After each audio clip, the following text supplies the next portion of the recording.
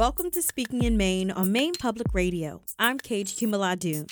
Today we take you to the Midcoast Forum on Foreign Relations in Rockland, Maine, where Christopher Costa discussed reflections on counterterrorism and the future of terrorism threat.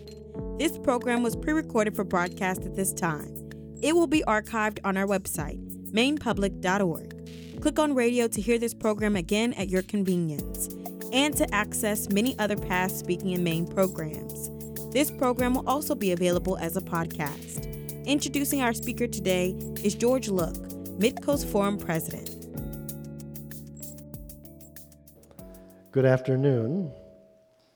It's nice to see so many members and guests here today, and I'd like to welcome those listening to us on the stations of Maine Public Radio.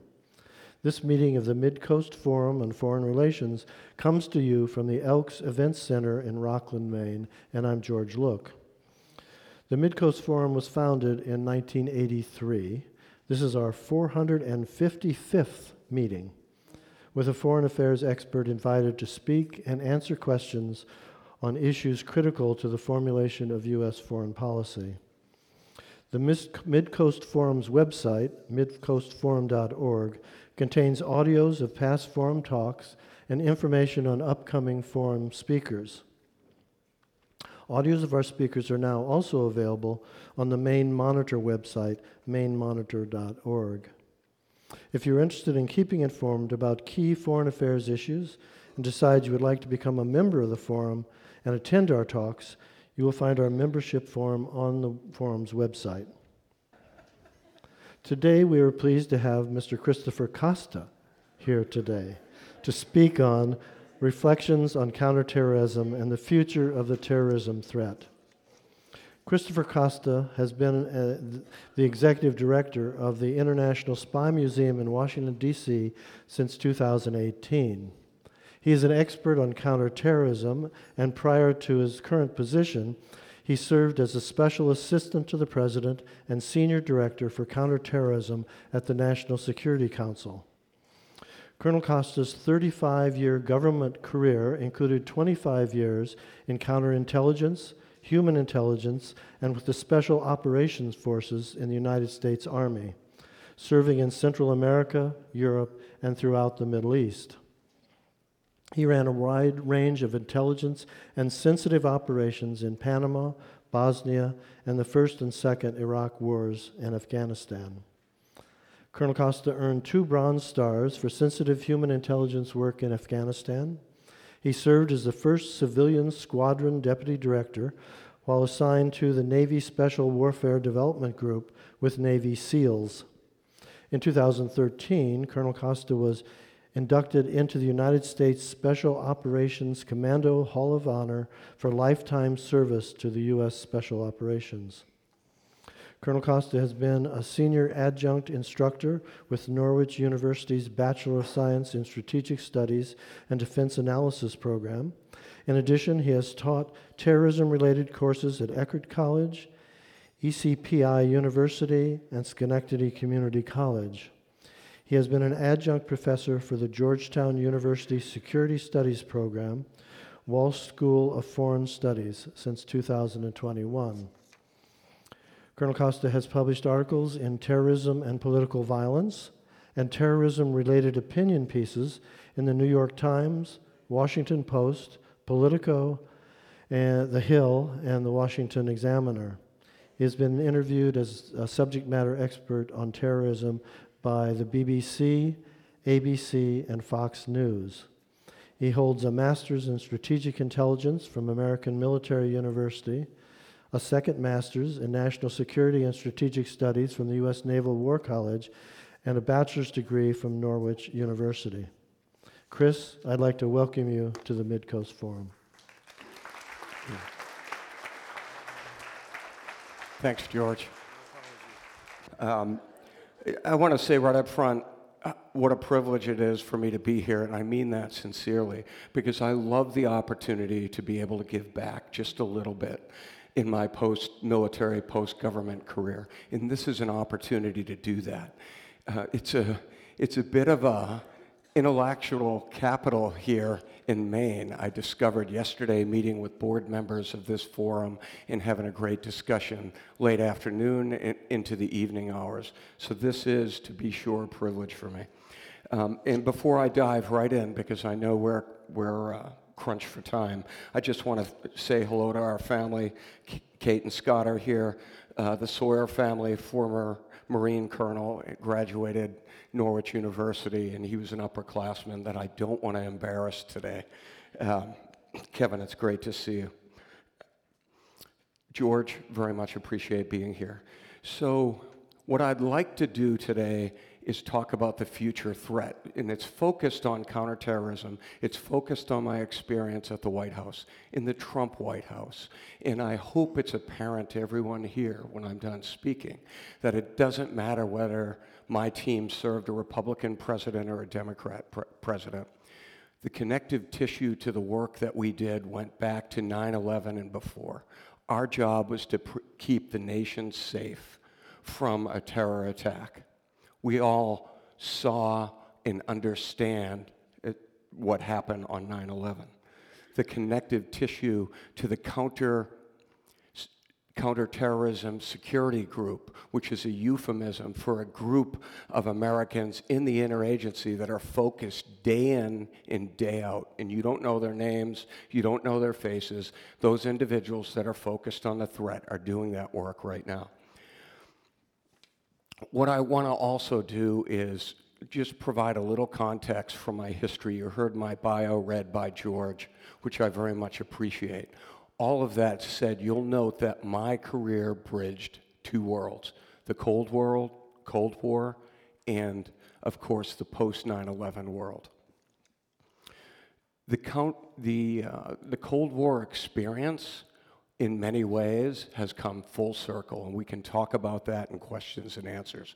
Ukraine we can discuss, although it's not directly a counterterrorism matter. I've done some speaking on that, some editorials, and I'm very much engaged with people outside of the government in trying to understand what's happening, like many people in this room, in the Ukraine.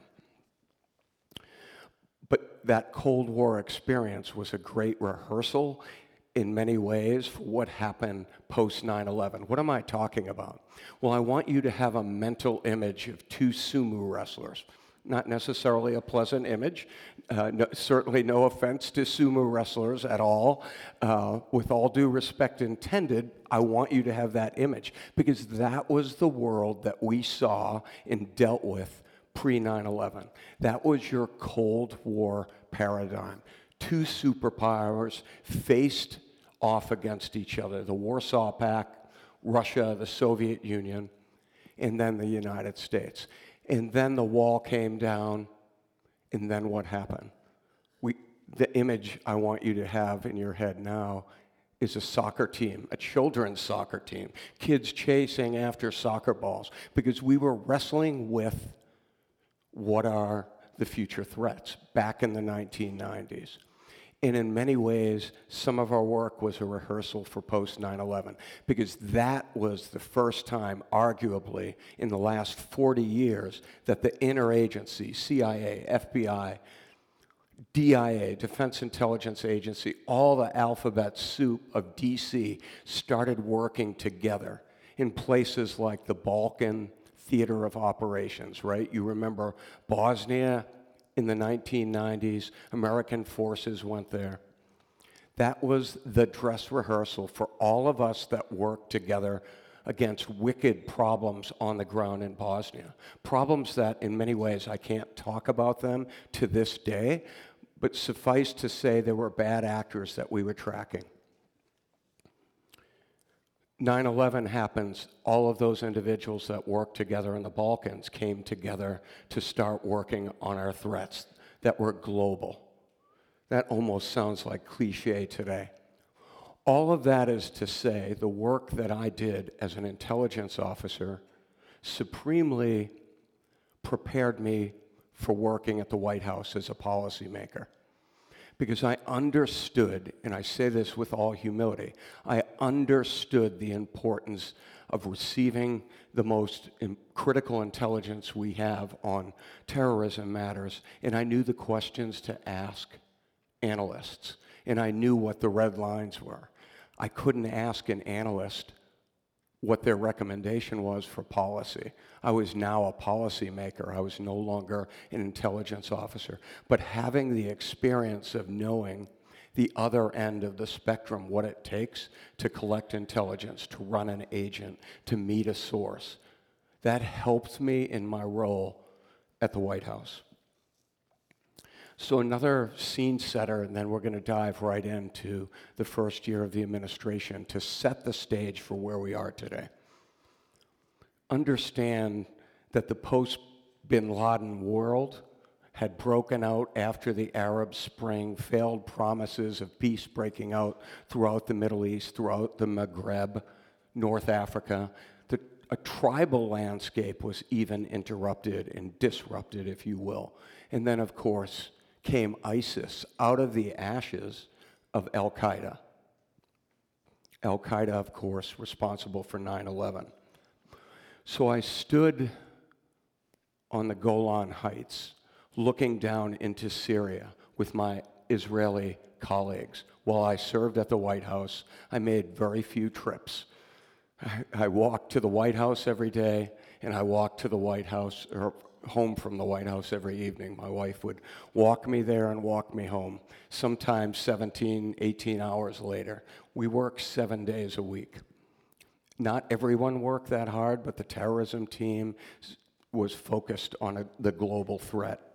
I didn't get away from D.C. except for a couple trips, but that trip to the Golan Heights overlooking Syria was really important because it's emblematic, it's representative of what we're dealing with today. What am I talking about? Although I was responsible for counterterrorism, for the defeating ISIS, my team, this large enterprise of counterterrorism professionals, military, foreign partners, though I was responsible for all of that, like many of my colleagues, I was on the Golan Heights looking into Syria, and I understood that there was ISIS terrorists, Al-Qaeda terrorists, there were Hezbollah proxy groups working with Iran, pro-Assad forces, the Syrian leader, anti-Assad forces, Turks, Russians, Iranians, all in this valley. And I thought that represents, the light went on.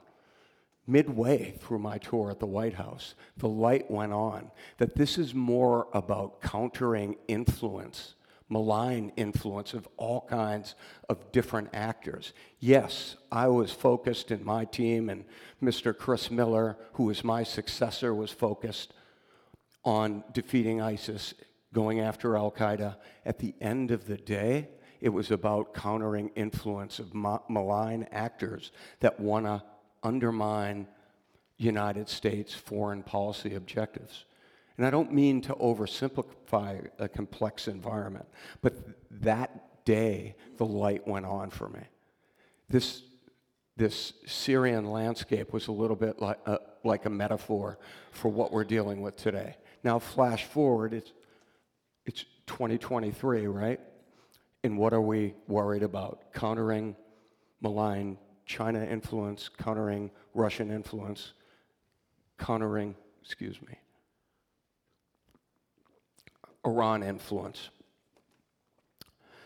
So reflect on that, and we can come back to that in questions and answers. But let me tell you about week one, day one, because this too is a representative of what we were dealing with, or representative of what we dealt with from a counterterrorism standpoint. First and foremost, a decision had to be made on day one at the White House. Were we going to execute a raid against Al-Qaeda in the Arabian Peninsula? Were we going to do that or not? President Obama had teed that up for President Trump and us. He didn't make the decision, rightly so. He reserved that for the new administration. So there was a significant threat emanating from Yemen. So my first week, our team made a recommendation to the president that we execute that mission. The mission was executed. We lost a Navy SEAL on the objective. And I always say the SEAL's name. His name was Ryan Owens, because not only did I recommend that we executed that raid, but I knew Ryan from the command that I served in with Navy SEALs. If that was going to happen, happening that day was very appropriate, because that really set the stage for myself and this new team in the Trump administration, that policy decisions have consequences. The second threat that we had that you may or may not remember was the threat to commercial aviation. That's gotten lost in all the news cycles, but there was a pervasive and significant threat to commercial aviation. Our adversaries were going to bring down a commercial plane. We started working on that on day one. The community, of course, the intelligence community, was working on that leading up to that first day in the new administration. But the handover took place, and then that was our problem. That was our problem to solve. There was a laptop ban, and there was a variety of things that took place that were not visible to the American public or to the world public, for that matter. But it played out, and no airlines were brought down. The third problem, we had to accelerate our campaign against ISIS. We had to ramp up that campaign. And again, to be sure, counterterrorism is a team sport, and there's no Republican or Democrat. We took some of the great policies that were put in place, not to be taken out of context. I didn't love all of the policies that preceded me in my position. All of that said, there was great continuity between my predecessors and myself. And we continued to work on these problems while we accelerated the campaign against ISIS. We wanted to go faster, and we wanted to make some policy decisions to arm Kurds, for example, our foreign partners so critical to the fight, the Syrian Democratic Forces. We made those decisions. And the last point I want to make is we were also responsible for bringing home hostages that were held overseas by terrorists. American citizens held in Africa, American citizens held in Syria, American citizens held in Pakistan. I was responsible for that with my team. So I want to demystify, and all of you have an appreciation for foreign policy outputs and what happens at the National Security Council. I realize that, but I just want to contextualize in a few words what my role was with my team. We ran the Counterterrorism Security Group, which again was simply a policy coordination committee, but it was the real life 24 in that no one operated in our office operationally overseas.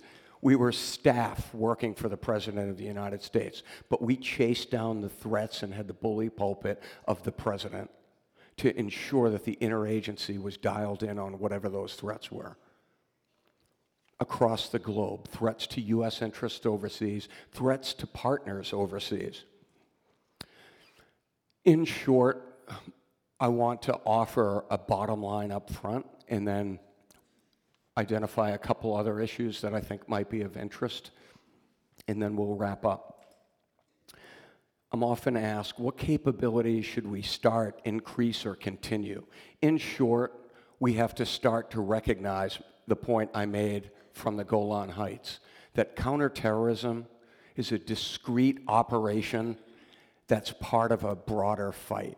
And that fight now is called, another euphemism, great power competition, right? Countering China, countering Russia. But at the same time, counterterrorism operations are still playing out. Syria is a great model. U.S. forces, thankfully, in my view, stayed on the ground, a small footprint in Syria with our foreign partners. They weren't pulled out, which almost happened. They're on the ground countering Russian activities. At the same time, they're there to go after remnants of ISIS. But it's a small footprint. So my bottom line is we have to start recognizing that these campaigns will play out for the United States to not only counter malign influence from Africa to Asia. Presence matters, but it needs to be, second point, small footprint of special operators in a mix from the interagency.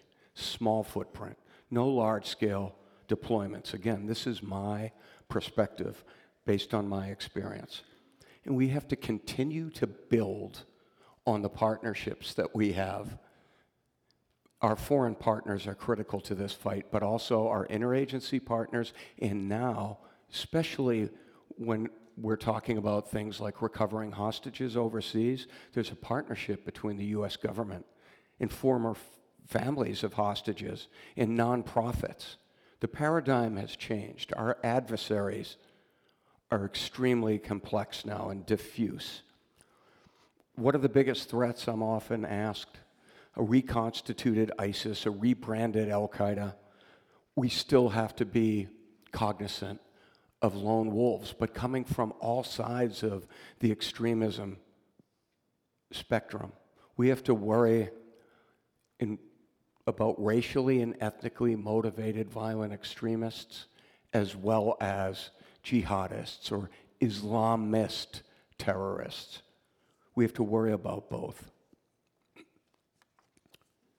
So is counterterrorism over-militarized? Because the other policy I started working on day one was our direct action policy. Historically, in the last 5 years, my history, I've not talked about direct action because the policy was highly sensitive and classified. I won't talk about it very much. Suffice to say, if you want to read the policy, you can now go online because it was released by the current administration. They made a decision to declassify much of the work that we did.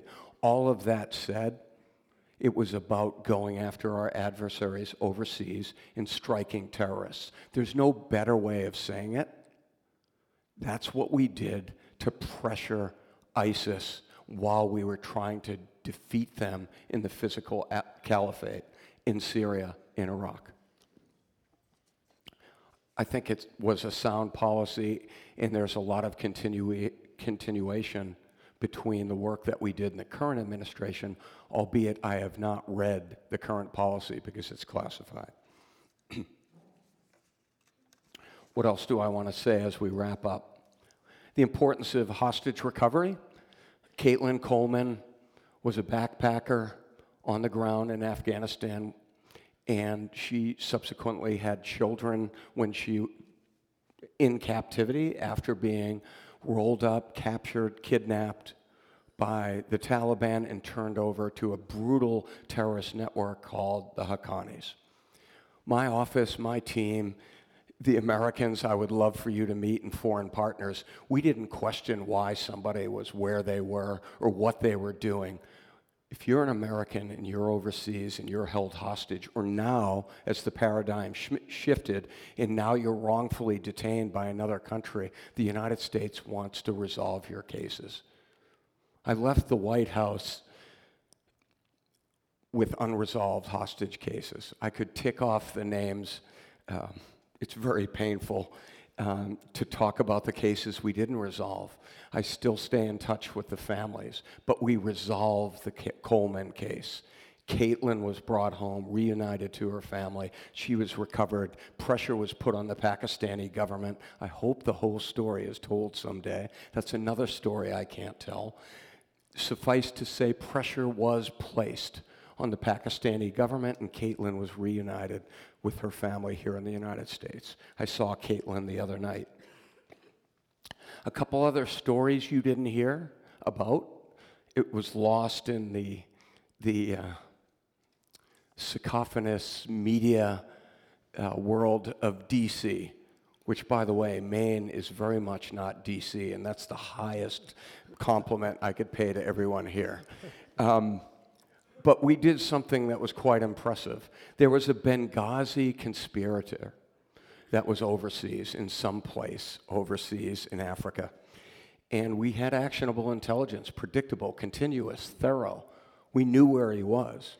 In my office, my team pushed our administration, the Trump administration at the time, to ensure that we brought him to justice, this Benghazi conspirator.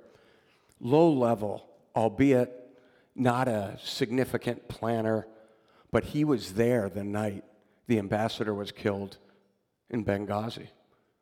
The United States brought him back from overseas. He faced a trial, and he's gone to jail for 20 years. That is another counterterrorism story that wasn't kinetic. It wasn't about striking someone overseas. It was about delivering a different form of justice. And I'm very grateful for having participated in that, but that's an example I want to share with everyone here of policy driving operations, right? Not just staff officers, but staff officers making sure the United States does the bidding of the people, bringing somebody to justice. I had some really bad days, probably more bad days than good days, those 18-hour days, but I will say that working at the White House was the greatest privilege of my career. But we had, as I said, some bad days, such as the Las Vegas shooting occurred while I was at the White House. Targeted violence, not considered definitionally as terrorism, statutorily as terrorism. Days later, we had Americans' small footprint of soft operators, and we lost 3 special operators overseas and a Nigerian partner. And then, the last day of the month, there was an attack in New York City. You might remember it, where a self-radicalized ISIS wannabe got in a vehicle, drove down a bicycle path, and killed 8 people and severely wounded many others. Look, counterterrorism hasn't ended for me. I went to the trial of Sapoff up in New York just so I could see him, and it was quite extraordinary to see U.S. justice play out. Again, it played out in a courtroom. A couple other points, then I'll close, and I know we'll move into questions. In 2018, after I left the administration after a year, the Trump administration published a counterterrorism policy. It was a sound and solid and roundly approved policy that was released to the public that was really focused on multidimensional terrorism threats. Going back again, before 9/11, post 9/11, all of that learning culminated in a strategy, which might not mean much to people across the country, but it was really important because it gave the interagency an optic, a framing for what the threat is. And I was very proud of that strategy because the other point I want to make, especially to this audience, to understand on how balanced that strategy was. We focused not just on the jihadi threat, but we also focused on domestic violent extremists. The first time a counterterrorism policy ever focused on white supremacists and neo-Nazis. And I will tell you, that happened because after I left the White House, my team continued to represent what the threats were, to avoid any politicization of our work, which was really our ethos. I didn't mean today to sound like a cheerleader for the community, but when I have an opportunity to talk to the American public, I love to share the fact that despite the gritty work of counterterrorism, it's the people on my team that work tirelessly, and in the interagency, all those anonymous faces that are working on these problems that culminated in a policy output. Sometimes we got it right, sometimes we got it wrong.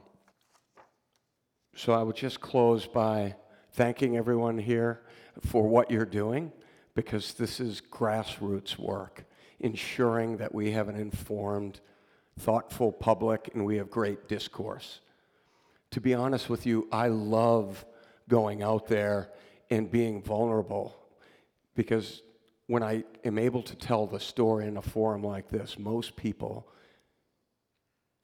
if they're objective, will walk away with a sense, just a glimpse of the kind of work that happens at the White House and recognize that this is apolitical work. This is about securing the nation from threats. And that's just one office at the National Security Council.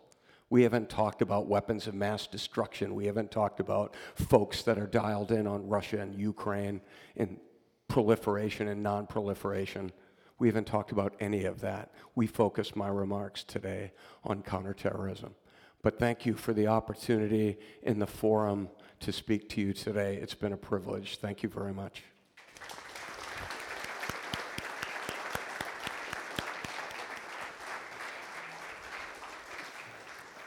Thank you very much, Chris. You know, I think a lot of us think of Washington only as a political place, but I know also from my own experience that there's a lot of nonpartisan work that goes on in these fora as well.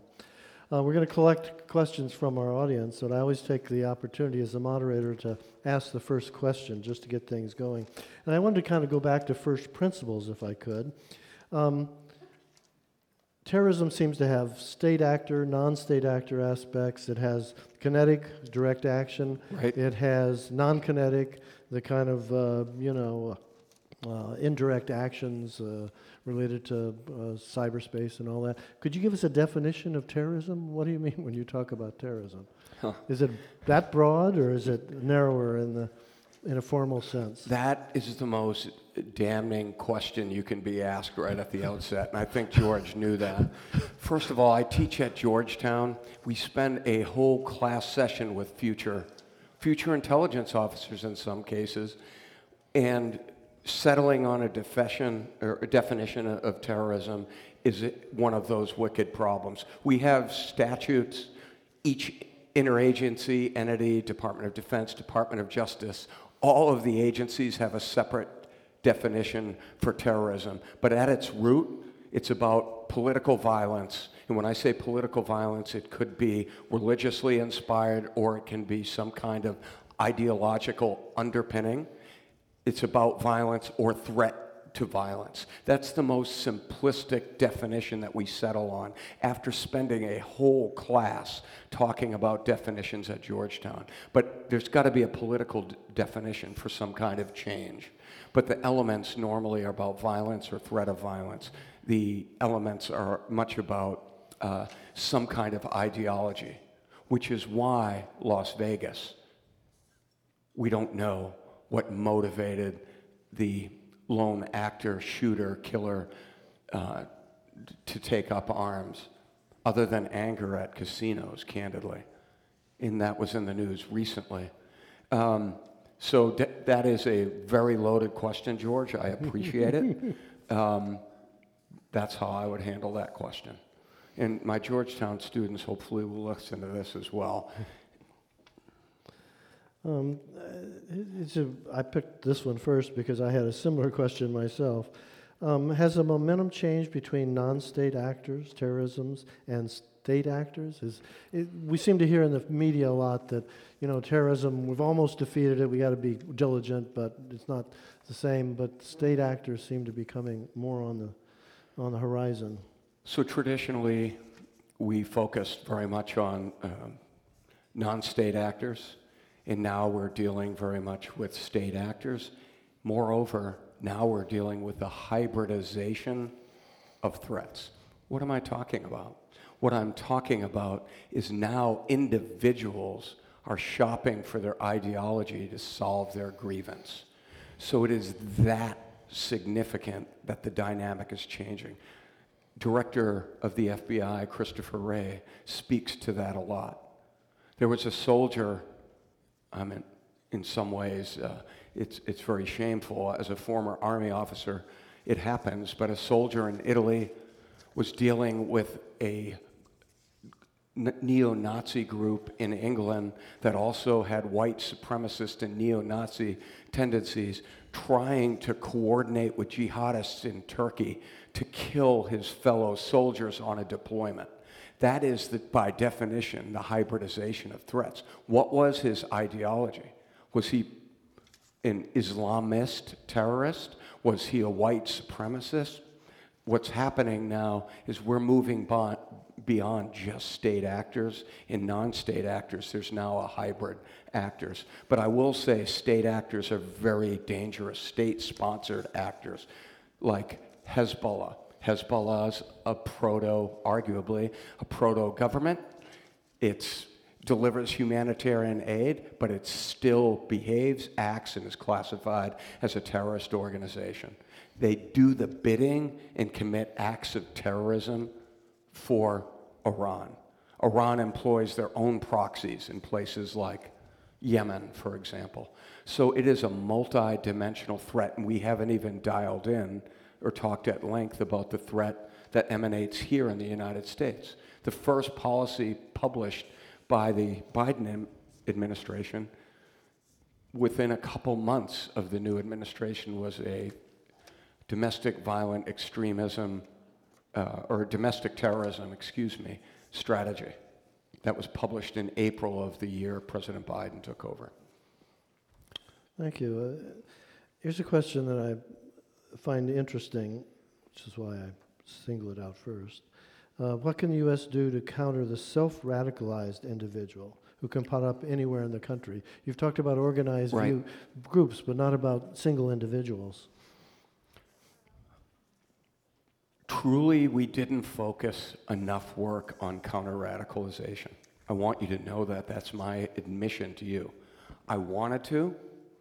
I had been dealing with former terrorists that served time in prison on my own time, and with Naval Special Warfare Development Group, I had the opportunity to go to prison and talk to former jihadists, individuals that wanted to kill Americans that served time in prison. I wanted to understand how they thought. There's nothing new and markedly different, the work that I did, compared to many of my colleagues and psychologists, et cetera.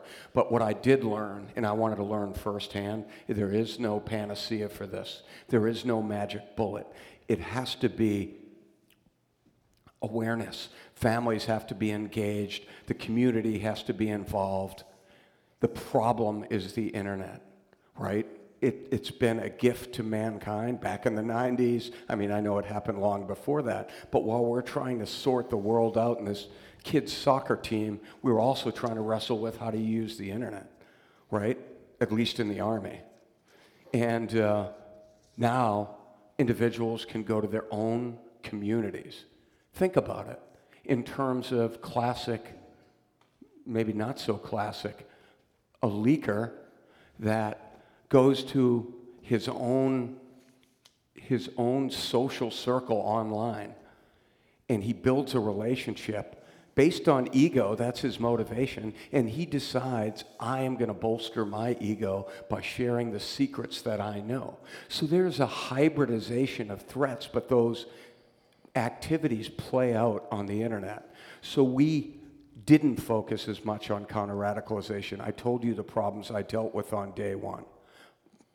But there's a recognition that we have to do more to bolster counter-radicalization programs, which means also engage nonprofits. In that, at the same time, we also have to work with internet providers, which we do very discreetly.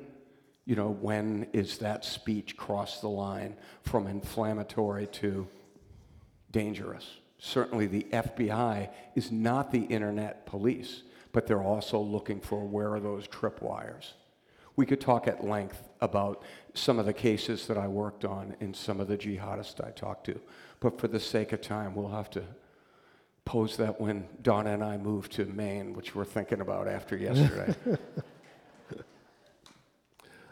As you might imagine, there's a large number of questions related to domestic terrorism, covering a lot of different aspects of it. I'd like to ask a few of them here. Probably can't get to all of them, but please characterize the differences in strategy, approach, personnel, etc., between countering foreign versus domestic threats, i.e. coordination between federal government and local government, and how that actually works. No, that's a terrific question. Whoever answered that, that's that's powerful and gives me an opportunity to say the easier fight in many ways for me was focusing on the foreign threat, because we could use all of the instruments of power that this nation has: diplomatic, intelligence, military, economic strength, and sanctions, right? We had those tools available, and I already talked about the tremendous power of the intelligence community, but also our foreign partners as well.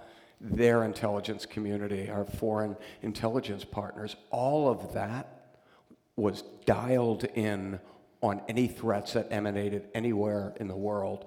And if it was coming toward the homeland, we started working on that night and day, 24/7. Domestically is different. We don't have all those tools available. I don't think the vast amount of Americans want all those tools available, clearly. We have civil liberties issues, we have First Amendment issues. So there are tremendous challenges. It's mostly a law enforcement problem. And law enforcement in some ways, I don't want to use the word hindered, but they are certainly challenged because of First Amendment rights. As repugnant as it is lawful to be a neo-Nazi. As repugnant as it is not lawful to be a neo-Nazi that wants to plan to execute some kind of terror attack, which just happened in Baltimore a few months ago, a conspiracy to bring down power lines. So there are challenges on the domestic front, but I also have faith in our law enforcement community, in Department of Justice, to understand how to balance those threats. So here's asking for your opinion. Which threat to our security is greater? Is it the international or domestic terrorist threat? That's also a loaded question. I think currently, I recently wrote an article that I think I shared with you about a new wave of a new trend.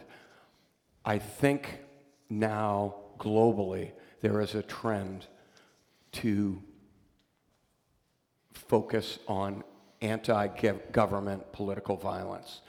And I concluded that after going to Germany last fall and then understanding that Germany had a coup attempt. So forget about talking about January 6th for a second, let's talk about Germany.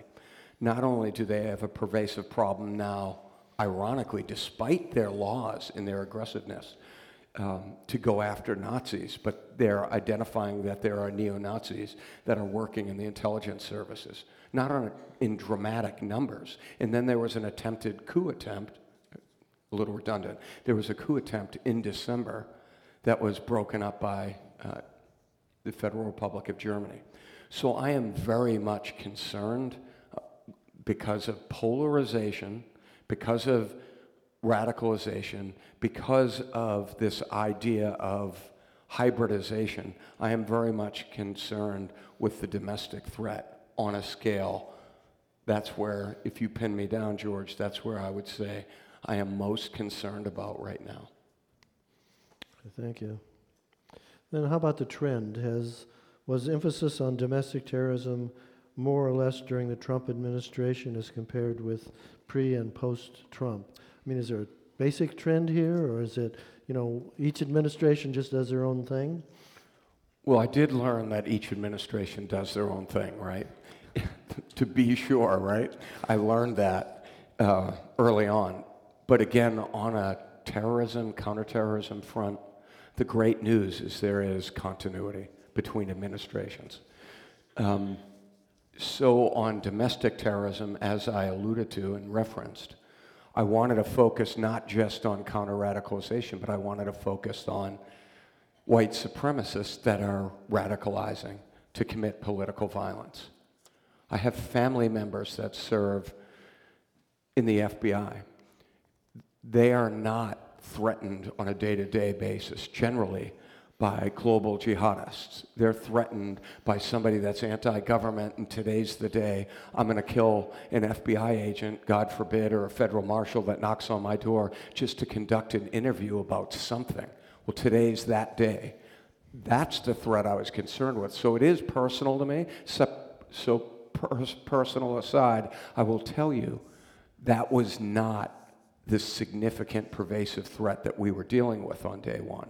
But we got to that. As I said, it was the Trump administration that built in language for the first time in the arc of U.S. counterterrorism history that built domestic terrorism into a terrorism strategy. And again, that doesn't mean much to the American public necessarily, but it meant an awful lot to the interagency. That meant that the interagency was going to focus on two threats, foreign and domestic. And that started under the leadership in the administration.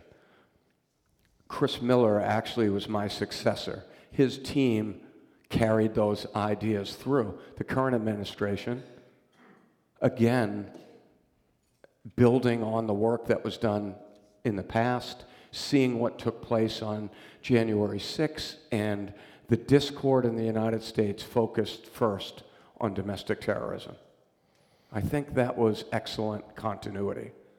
And I will tell you, I'm invited to participate in those discussions as somebody that came from a different administration. In fact, they're all my friends. We cooperate and communicate on hostage-related matters as well as counterterrorism. So let's stick just for another minute or two on the domestic situation. Someone wants to know whether we're making sufficient progress on things like hardening the power grid, cybersecurity, monitoring biological threats, all of those type of things. Are we putting enough resources and emphasis on these things? Yes, and candidly, the one problem I didn't have to worry about at the White House was cyber. My boss focused on cyber. He was the Homeland Security Advisor and the National Security Advisor, General McMaster. They were my first day-to-day supervisors, and then the president. Mr. Bossert, the Homeland Security Advisor, and the team from the NSC focused very diligently on offensive cyber and defensive, which you just alluded to, hardening the grid. I had very little focus on cyber unless, and this is worrisome, unless terrorists get access to the same tools that foreign actors have. So that's where my world converged with cyber people. Thank you. Let me switch a little bit now to some country-specific questions that people had. Several on Syria, and in particular on U.S. policy not to support the Kurdish allies, who are our allies in fight against ISIS in northern Syria, when Turkey staged its invasion of the Kurds. Does that have what influence? What are the pluses and minuses? So, as I told George yesterday, I'm going to be brutally frank to the extent that I can. Syrian Democratic Forces, Kurds, were our partners. You can't walk away from partners and allies. We have to have a continuity with our allies because we'll call upon them again. And we can't have a reputation, in some ways we already do, for walking away from partners. One of the first decisions, notwithstanding what I shared with you today, was a decision, it was actually on Super Bowl Sunday, right, in 2017. Another missed family experience, right? We had to work on the memorandum. That's what you do at the White House, to go to the president to make a decision to arm or not arm the Kurds. The decision was made to give them arms. That was a presidential decision. That's public record. I worked with the Kurds in the early 1990s. They're tremendous partners. They helped us in our defeat ISIS strategy. We made a decision to arm them. The most disappointing, almost policy decision, actually a presidential decision post Costa at the White House, was a decision to pull all forces out of Syria. Based on everything I've said today, that presence bolsters our allies and partners. We're talking about the United States, and these are partners that gave up their families and their lives to support our goals in defeating ISIS. And a decision was made hastily, in my humble opinion, on December 19th, if I'm not mistaken, 2018, to pull all forces, or it might have been 17, but I had left the administration to pull out all U.S. forces from Syria. The problem with that, it looked like abandonment of our Kurdish partners and friends and allies. So to me, that was an anathema. It was wrong. It hurt. I did something I never did in my life. I sat down with Josh Geltzer, who's in the current White House, and we wrote a nonpartisan, you can look it up, in the New York Times opinion piece. And I knew I was at risk on a personal, really, and a professional level, but it was the right thing to do, to communicate. And I say risk, just professional risk, right? Because I spoke out, I think thoughtfully, apolitically, and said, Mr. President, we've done tremendous work as a nation against ISIS. Let's not finish until the job is done. Small footprint, leave forces in place. There was a way and outcry. No one cared what Chris Costa said in the New York Times, but Secretary Mattis ended up resigning over that. There was a big hoopla, obviously, and the rest is history. But what I think is, the business I was in, the bulk of my career was working with foreign partners, taking greater risks than I did physically, jeopardizing their family. So the Kurds and any partners that work with us overseas, as long as they're not violating human rights, we have an allegiance to them. Very good. Then let's bring this up to date with the question that's currently in the news. Can you reflect on Syria being invited back into the Arab League?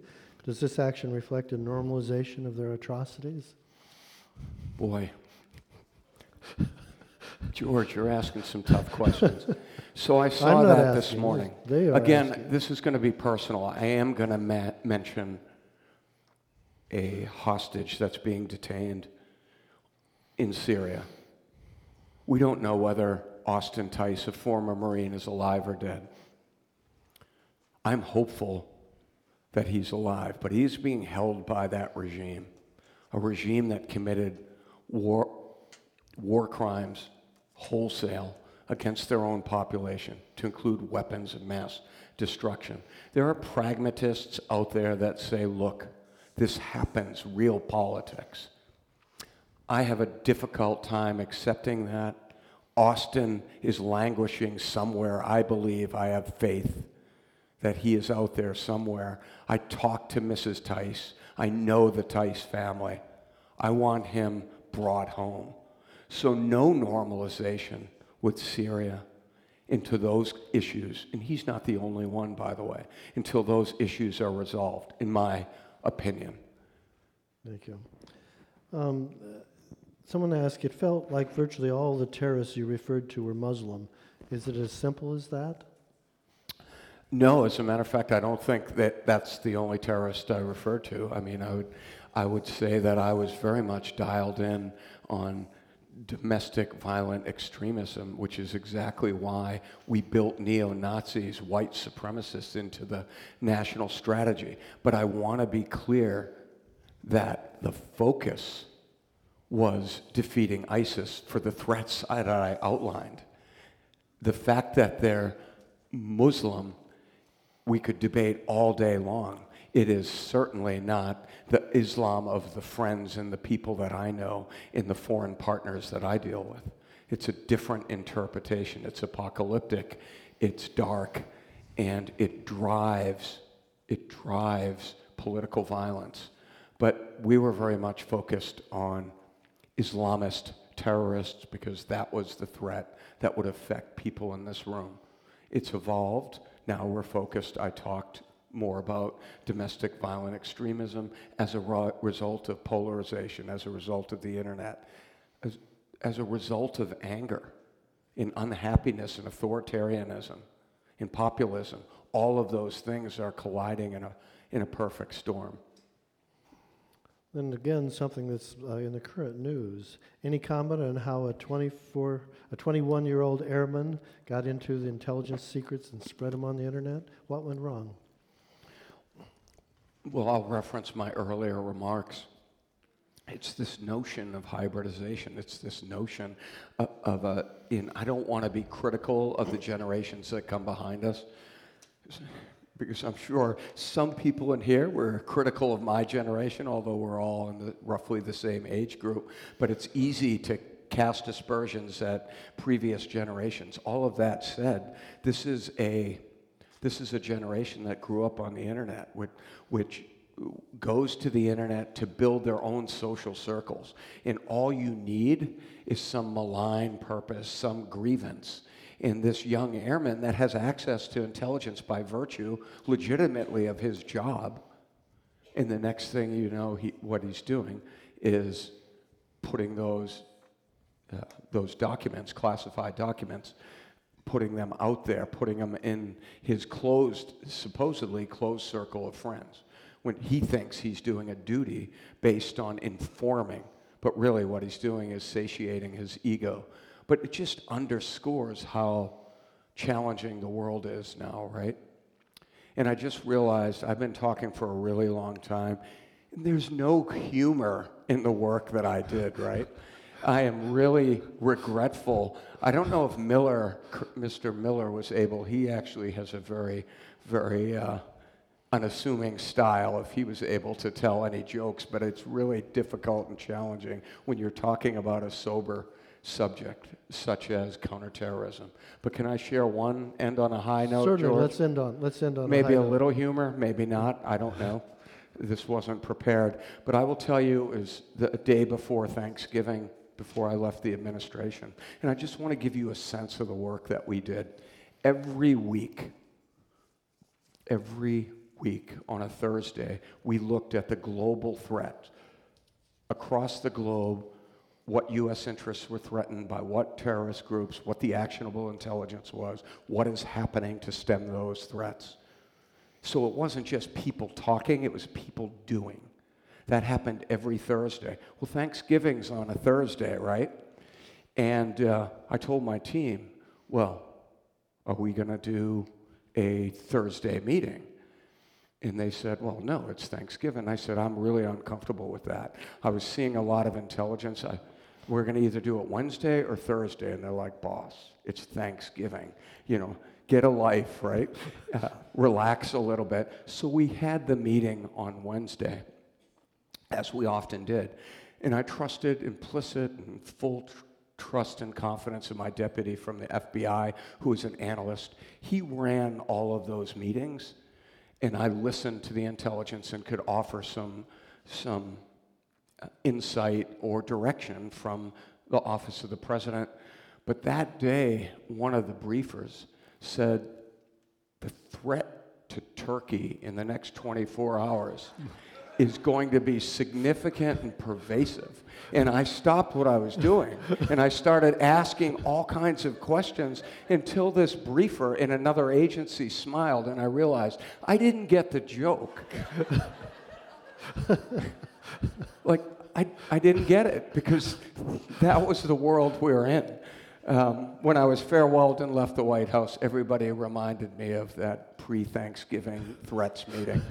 So that's the only joke. That's the best I got, but it has been a privilege. Thank you very much. Thank you very much.